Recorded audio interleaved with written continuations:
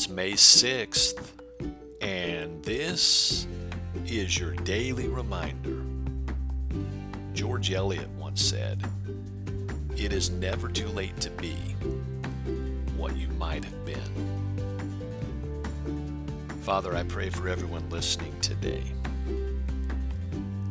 For those who believe it's too late for them to be what they might have been had they surrendered to you, I pray that you would help them to see that it's not too late.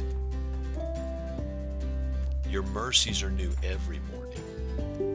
Great is your faithfulness.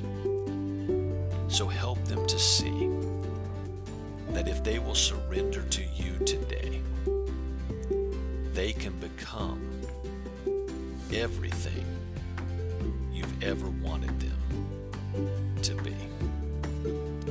In Jesus' name I pray.